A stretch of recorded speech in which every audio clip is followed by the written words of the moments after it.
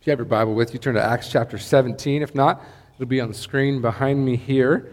We're going to pick up the story we last saw Paul and all those with him in Philippi. Paul had taken a little bit of a beating. He'd been whipped on his back and the back of his legs and had been imprisoned. All the while, the authorities didn't know he had been a Roman citizen the entire time. And so when he tells them that, of course, they have to issue apologies and escort them out and ask them to leave Philippi. But the church is strengthened there. And Paul is going to keep moving. He's going to keep going here.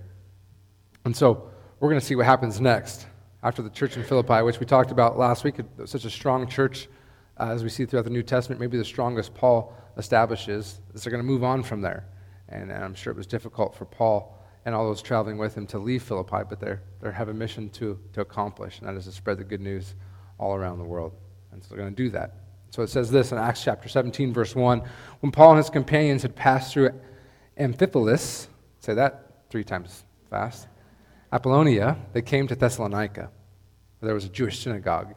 As was his custom, Paul went into the synagogue, and on the 3 Sabbath days, he reasoned with them from the Scriptures, explaining and proving that the Messiah had to suffer and rise from the dead. This Jesus I am proclaiming to you is the Messiah, he said. Some of the Jews were persuaded and joined Paul and Silas, as did a large number of God-fearing Greeks and quite a few prominent women. So Paul and Silas aren't able to lick their wounds for very long in Philippi before they're on the road again. You can imagine how traveling must have been for them as their backs and backs of their legs are healing from the beating they took in Philippi. Not pleasant. From Philippi to Amphipolis is 33 miles, so they make that journey. From Amphipolis to Apollonia is 27 miles. They make that journey on foot. From Apollonia to Thessalonica is 35 miles. At least the 35 miles of the last part of the trip were downhill for them. But they travel nearly 100 miles as they make their way from Philippi to Thessalonica, all on foot. And you can imagine that journey that they make as the bandages are seeping and hurting, as the wounds are just in pain. But it's not going to stop them. What we see from Paul, especially from Paul throughout this whole time, and from Silas now, is there's not a lot that's going to get in Paul's way. When he's determined to get somewhere or do something, he's going to do it at 100%. He's going to go all the way. And so they're not deterred from the beating they took in Philippi, and they get back on the road, and are going to take this Jesus everywhere they possibly can. They go, of course, first to the synagogue, which is their practice. Anytime they go to a city that has a synagogue, they're going to go there. In Philippi, there was no synagogue, so they went out to the river. The reason they went out to the river was because Jewish people had to go through a ceremony of cleansing before they worshipped. And so they knew if we found water that was running, we could probably find the Jewish people meeting. Here in Thessalonica, the population, they believe, is roughly 200,000 people, so large enough for a synagogue. A synagogue had to have 10 families, essentially, 10 men to form a synagogue, and then once you had that, you could make a synagogue, a formal synagogue. And so Thessalonica has plenty enough people to have a formal synagogue, something that Philippi had lacked. So they go to the synagogue, and 3 separate Sabbaths, so 3 different weeks, Paul gets up and speaks about this Messiah, this one that was to come, who had been predicted in the Old Testament, who he believes, just like you and me, had come and lived and died and come back to life. So he proclaims the message of this Messiah, this Jesus. Some Jewish people in the synagogue are persuaded, and they join Paul and Silas. They hear the good news, and their hearts are open to it. As did a large number, we hear in Thessalonica, of Gentile people who had feared the God of the Hebrews, but who didn't grow up Jewish and weren't Jewish ethnically. So quite a few people, including some prominent women in the city, joined this new movement of the Way, Christians as they had become known. So we were here in Philippi. Paul travels down here, and now we are here in Thessalonica, as you can see here right on the coast. Good doesn't stay long for poor Paul, and the trouble seems to follow him everywhere he goes, and that's what happens here in this next section, beginning in verse 5. It says this: "But other Jews were jealous, so they rounded up some bad characters from the marketplace, formed a mob, and started a riot in the city. They rushed to Jason's house in search of Paul and Silas in order to bring them out to the crowd. When they did not find them, they dragged Jason and some other believers before the city officials, shouting, 'These men who have caused trouble all over the world have now come here, and Jason has welcomed them into his home.' They are all defying Caesar's decree, saying that there is another king, one called Jesus. When they heard this, the crowd and the city officials were thrown into turmoil. Then they made Jason and the others post bond and let them go. What we've seen throughout this is there are people who, once they see Paul's popularity, they get jealous. It happens all the time. It still happens to this day. So they're jealous of what Paul has done, and so they decide they're going to cause a problem. So they go to the marketplace where people who are unemployed go to find employment. Right? If you don't have a job and you need to find a job, you're going to go where people are buying and trading things. So they find some of these people who are likely unemployed, who don't have a job, who, what's the saying? Say, idle hands are the devil's playthings, right? That's the saying. If you're not doing anything, you can get yourself in trouble pretty quick. If you don't remember being 16 years old and having nothing better to do than find trouble, then you know what I'm talking about. People are possibly paid even to start this mob. We don't know. But there are some bad characters in the marketplace. They form this mob and they start a riot in the city. We get that mob mentality again, which nothing good ever happens from it. They rush to Jason's house because Jason has brought Paul and Silas into his home and welcomed them. We don't know much about Jason. All we do know is that he's willing to bring Paul and Silas in, just like Lydia was in Philippi, to bring them in and house essentially the church there at this point, because the church is just a group of individuals, which that's still the church today. We might come here to this building and call it a church, but the church isn't the building. It's just a building, right? This building could be anything. The church is the people who sit in it. It's us. We're the church. This is just a building. It's a great building, but it's still just a building. And so the church, doesn't matter if there's 2, 3, or 2,000, it's the church. And so Jason and the few believers that are there are drug out because they're accused of simply being hospitable. That's the accusation against them, right? Look at verse 7. These men who have caused trouble all over the world have now come here, verse 6 and verse 7, and Jason has welcomed them into his house. That's it. That's all he's done. It's like, hey, you let these people stay with you. How could you, right? Which is not a real great form of logic. It'd be like every time someone who owns a hotel lets a criminal stay there, they'd have to go to jail for it, right? It's craziness. But when you're not thinking, you say and do really weird things. And so they're drug out and accused of just being hospitable to somebody. But notice what the accusation is. It's really important. They are all defying Caesar's decrees, saying that there is another king, one called Jesus. Here in Thessalonica, someone has connected the dots. Most people haven't done it yet. But when Paul and Silas and Timothy and anybody, Barnabas, anybody who says Jesus is the Messiah, Jesus is the king, is threatening another king. And they're actually right. When we claim that Jesus is the king, we say that there are no other kings on earth. There's only one king, and his name is Jesus. For us to say that is no big deal because you don't live with a king over your head. Thank you to the first patriots in 1776 for doing that for us, right? You don't have a king. You don't have a queen. So when you say Jesus is king, it's no big deal. But for the first Christians, to claim Jesus as king is a real big deal because they're supposed to have a king already.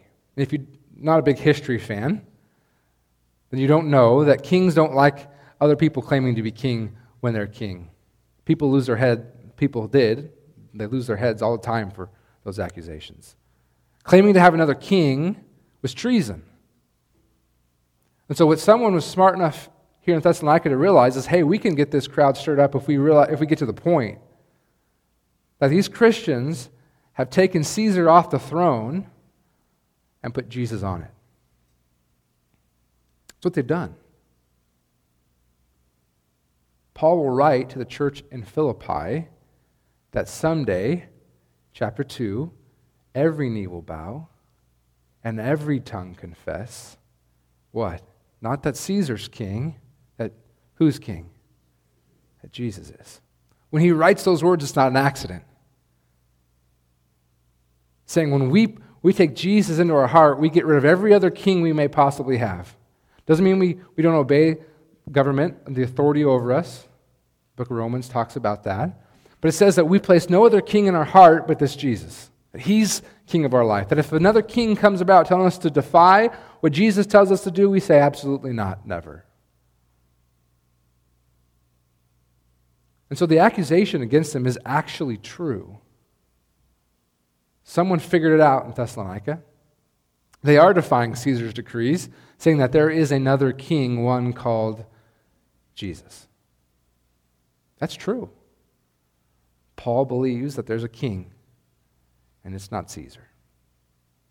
One of those kings that is named Caesar is going to be the one who actually ends up killing Paul roughly a decade and a half from now when this happens in Acts chapter 17. So Paul believes it with every fiber of his being because he's going to lose his life because of it eventually.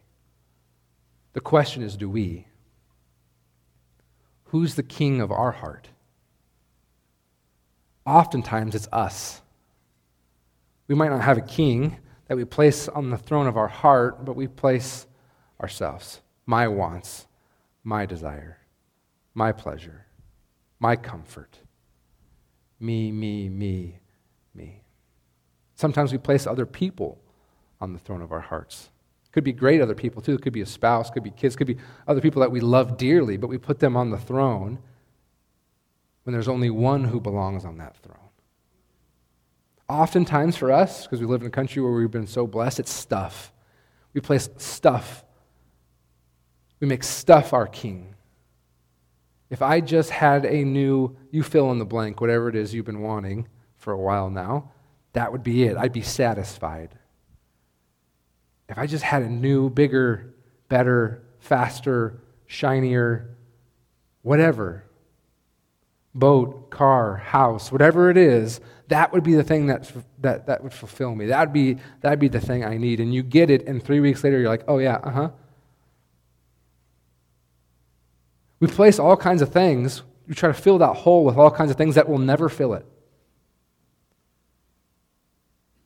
So the question you have to ask yourself and hopefully answer today is, who is on the throne of your heart? Who's your king? Who's my king? Our answer has to be that of those who are claiming that these first Christians believed so deeply in Jesus that they had taken Caesar off the throne and put Jesus on it. And look what happens when the crowd hears this in verse 8. When they heard this, the crowd and the city officials were thrown into turmoil. They can't believe it, that somebody else would claim to be king. And they made Jason and the others post bond and let them go. Now, not enough to actually punish them. What we realize is that the city officials realize that it's just a mob mentality. And so instead of actually punishing them with death, which is what treason, the punishment for treason was, Jason could have lost his life in this moment. The city officials are like, well, it's a little dispute here. Pay some money to us and we'll be good. You can go on your way. But that's not going to last for these first Christians. They're not just going to be able to pay some money and get out of it here in the near future. They're going to start losing their life because they've placed Jesus on the throne. Just keep that in mind as we go. There are some people in this world today who have to pay that same price. It's not you and me, but there are people who meet in secret, whether it's in North Korea or China and the Middle East, Christians who meet who end up paying their life because they put Jesus on the throne of their heart. As soon as it was night, the believers sent Paul and Silas away to Berea. On arriving there, they went to the Jewish synagogue. Go figure, right? Now, the Berean Jews were of more noble character than those in Thessalonica. Hopefully the people in Thessalonica never read this, right? And they're like, oh, these guys are way better than you. For they received the message with great eagerness and examined the Scriptures every day to see if what Paul said was true. As a result, many of them believed, so did also a number of prominent Greek women and many Greek men. What we have happening in almost every city. When Paul and Silas and others bring the gospel to people, they can't get to it fast enough. They can't devour it quick enough. What we have here in Berea, which is just a short little trip inland from Thessalonica. Thessalonica's here. Berea's here. It's roughly 50 miles off the main road. Remember, they went at nighttime.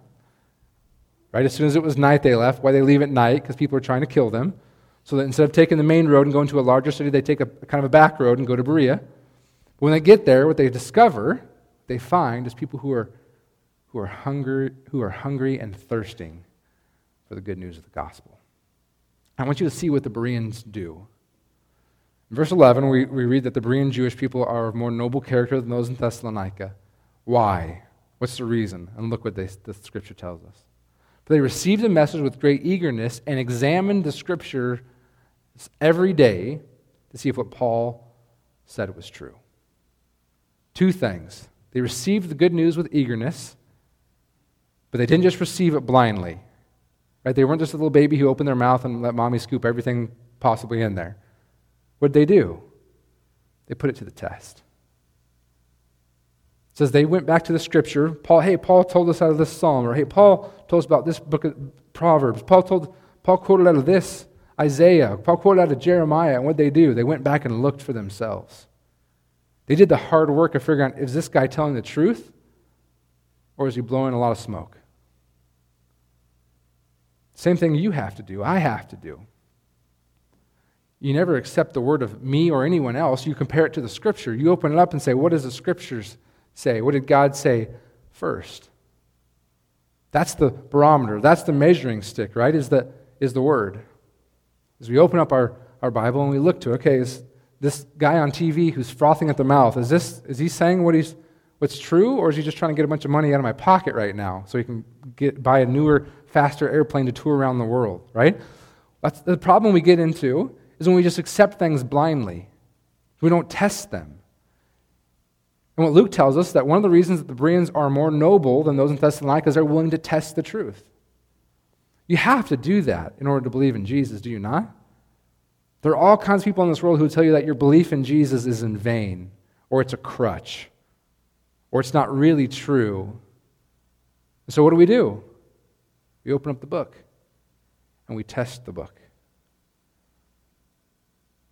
When I was studying to be a pastor, I didn't just blindly go into it going, I'm sure this is true. I opened the books up and did the research and did the work and said, is this really true? And what we continually find over and over and over again, no matter what field of study or research it is, whether it's the first languages of Hebrew, Aramaic, and Greek, whether it's manuscript evidence, whether it's archaeological evidence, whatever we look for, you know what the Bible keeps doing every single time something's found? It keeps proving itself true. Because this map I keep showing you, you can go to these places right now. They exist. It might not be the same name, but you can go there. You can find ruins. As I was doing research for this, you know what I come across? That in Thessalonica, the archaeologists discovered the synagogue we just talked about. That they found it. That it was pretty close to the marketplace. Go figure. Luke told us that after they had met in the synagogue, what happens in the marketplace in Thessalonica? People find some people who are unemployed, have nothing better to do, cause some trouble, cause a stir, and cause a riot. Well, archaeological evidence tells us that in Thessalonica, the synagogue was pretty close to the marketplace. It's like Luke was actually there and maybe knew what was going on. It's like he wasn't lying to us after all. Go figure. That manuscript evidence for the Bible is the strongest out of any book that's ever been written in history. That when you studied in English class Shakespeare, what they didn't tell you was the closest manuscript you have is 7 generations away. And you read Shakespeare and thought, oh, this guy's bright. You didn't once believe, well, someone's changed it over these 7 generations since. Where you open the New Testament and you have evidence of first and second generation manuscripts that if we brought here would flood this room. That time and time and time again, when the Bible is put to the test, you know what it comes out doing? Being proven correct. And that the only time that someone finds an error is when it's supposed to be an instead of a. Or pronoun got messed up. And yet you'll see on Yahoo when you check your email that, well, they found something with the Bible that might not be right. It's like, okay, sure, read it. Time and time and time again, and the Bible's been put to test by smarter people than you and me, it keeps coming back proven true. Well, why? How can it do that? It was written over thousands of years by all kinds of people from all kinds of backgrounds. People who were kings to shepherds, to, you name them. And yet it keeps being proven true time and time and time again. Well, why? Because we don't call it God's word for no reason. Because God spoke his word to people like you and me who were faithful in writing it down. People who have been faithful preserving that word for thousands and thousands of years, so you and I could sit here today and make sure that we know, without a doubt, that Jesus lived, died, was buried, and came back to life. That the single most important event in human history was death, burial, resurrection. Lots of people died. Lots of people were crucified. Lots of people were buried. Only one came back to life. And his name is Jesus. And he wants to be the only one placed on the throne of your heart. He can't sit there with anyone else or anything else. It's him and him alone. And you and I have a choice to make. Do we remove all the clutter and garbage off of that throne and put Jesus on it, or do we put Jesus on there and try to heap everything else on there because it won't work that way? He'll keep throwing the rest of it off. It's him and him alone. His words have always been and will always be true. Verse 13. I told you that trouble follows Paul everywhere he goes, and even in Berea, where he's having great success, it doesn't last very long. But when the Jews in Thessalonica learned that Paul was preaching the word of God at Berea, some of them went there too, agitating the crowds and stirring them up. The believers immediately sent Paul to the coast, but Silas and Timothy stayed at Berea. Those who escorted Paul brought him to Athens and then left with instructions for Silas and Timothy to join them as soon as possible. Everywhere he goes, what the pattern we have for Paul and those working with him is great success. People hear it and go, yes, this is true. And then someone comes and tries to cause problems as fast as they possibly can. And I don't know about you, but reading through the book of Acts makes me exhausted. I mean, reading Paul's story, it's like the dude, one, will never stop. And two, how beat down can you possibly be? It's like time and time and time again. You have a little success, and then sure enough, here comes a crowd trying to take your life again. Like, this isn't a game that we're reading here. Like, they have to smuggle him out of places because people are trying to kill him, right? It's not like they're trying to slap him on the hand and say, Paul, quit talking. They're trying to take his life. What we keep seeing is Paul just refuses to quit. One of the other reasons that we know that the stories we find in the Bible is true, that Jesus did come back to life, is people were willing to die for it. People don't die for lies. If not, they're very smart. But what we have is these people who say they saw it, they saw this Jesus resurrected, dying because of it. They have a chance to recount the story. Hey, tell us that it's a lie. Tell us it's not true. And they say, absolutely not. And they meet their end because of it. If someone had made up a lie almost 2,000 years ago that this Jesus came back to life, they would have quit believing it really soon, when the swords came out. They're like, joke, never mind. Nope, not dying for this. Why are these faithful people, why are they willing to go to the grave because of this Jesus? Because they know with every fiber of their being that the story is true. That Jesus is the way, the truth, and the life. And he's the only way to the Father. He's it. That through his sacrifice, he's reconciled us back to the Father. He's brought us back into relationship with him. That through this Jesus, our sins can be forgiven. That your robe, instead of it being stained like it should be, will be white as snow. Put our faith in him, because who else could we possibly put our faith in? There is no one worth trusting like this Jesus. His promise to his disciples before he left earth was that he would never leave them nor forsake them. He told them to do what Paul's doing, to take this good news everywhere they go, and when they do it, he will be with them always. And what more could we possibly need? And no matter what comes, whether it's good or bad or indifferent, that Jesus is with us, that he's there, and that he cares deeply about us. There is no greater promise in all of the earth you'll find than that Jesus loves us no matter what. Let's pray. Our Father in heaven, we thank you for these faithful people who are willing to take your message all over the known world and pay a heavy price for it. God, we saw last week as Paul and Silas were beaten, imprisoned for this good news. We see Paul on the run this week as people are chasing after him, trying to take his life, all because he's willing to bring your good news to people who are in desperate need of hearing it. God, we're blessed that we don't have those same circumstances most of the time, that we can take your good news with us and no one's trying to take our life from us. We know, though, that there are brothers and sisters of ours around the world who are living in the same environment Paul lived in almost 2,000 years ago. Believers who are smuggling Bibles into their countries, who have to whisper and meet in secret because there are those trying to take everything from them. God, we ask that you would strengthen them today and every day. Father, strengthen our resolve as we go about. It's difficult for us sometimes to take the good news with us everywhere we go. We know that school has gotten back into session, Father, that we go to these sports games, we go to the grocery store, we meet people who don't yet know you. God, help us to be light and salt to them. Help us to bring you with us everywhere we go. And God, would you help us to make sure that you and you alone sit on the throne of our hearts. That we give everything we have to you and you only. God, there are so many things that distract us, so many things that take us away from you. God, would you help us to get rid of the clutter and to come back to you. God, we thank you and we love you. In the powerful and holy name of your Son, Jesus, we pray, and all God's people said. Amen.